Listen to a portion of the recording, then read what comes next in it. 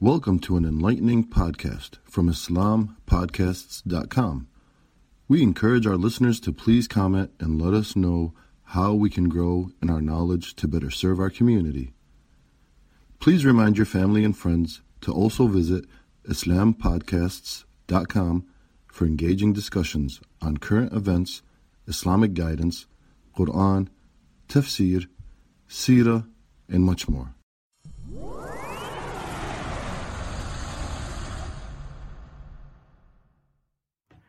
Assalamu alaikum wa rahmatullahi wa barakatuh. Tonight marks the 10th night of Ramadan. Inshallah, I will talk about how non-Muslims are not the ones to attend or manage to Allah's sanctuaries, and how non-Muslims are bearing witness against themselves of disbelief, and how their works were in vain, and in the fire they will abide, as said in Surah Tawbah, Ayah 17.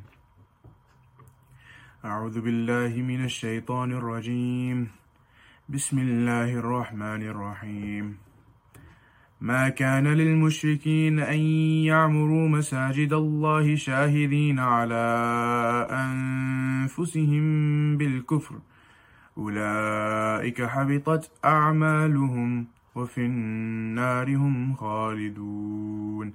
صدق الله العظيم. The translation, it is said, it is not for the idolaters to tend Allah's sanctuaries, bearing witness against themselves of disbelief.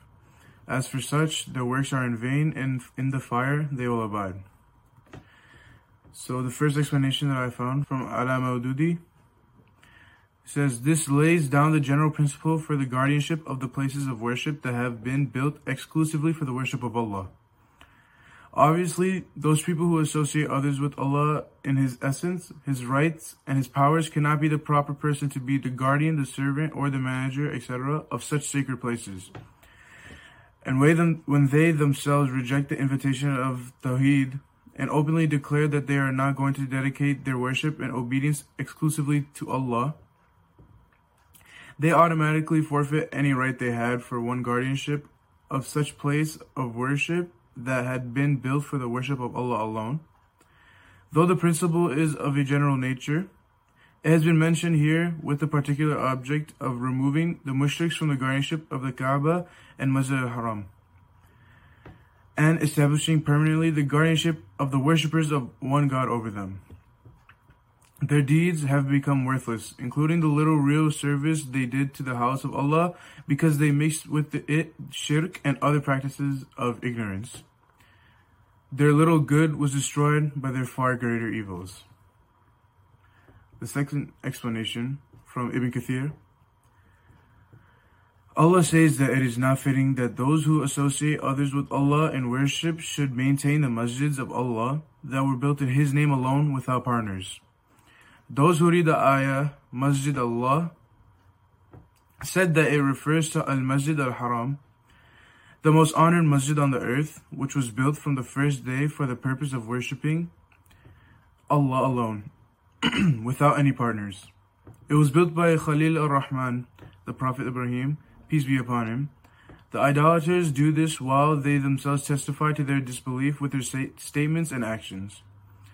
As-Sudi said, if you ask a Christian, what is your religion? He will tell you he is a Christian. If you ask a Jew about his religion, he will say he is a Jew. And the same for the Sabiri and the Mushrik. Allah said in another ayah, Surah 8, Ayah 34, and why should not Allah punish them while they hinder men from Al-Masjid Al-Haram, and they are not its guardians? None can be its guardians except those with taqwa, but most of them know not. Believers are the true maintainers of the masjids. Allah said, the masjids of Allah shall be maintained only by those who believe in Allah and the last day. Therefore, Allah testifies to the faith of those who maintain the masjids. So inshallah, for my conclusion, what can we understand with this is to know Muslims should be the ones maintaining the masjids, because it is a place for true believers of Allah. If there was a non-believer to take care of a masjid, all their effort would go to nothing, because they still do not believe in Allah and reject everything of the Quran and Islam, and they will still have their punishment in the fire.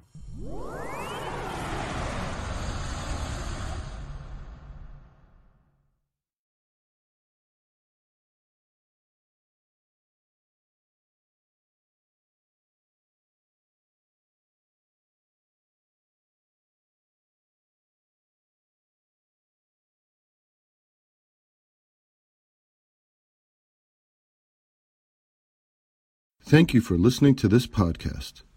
Podcasts on current events, Islamic guidance, Quran tafsir, and seerah are available at islampodcasts.com as well as on iTunes.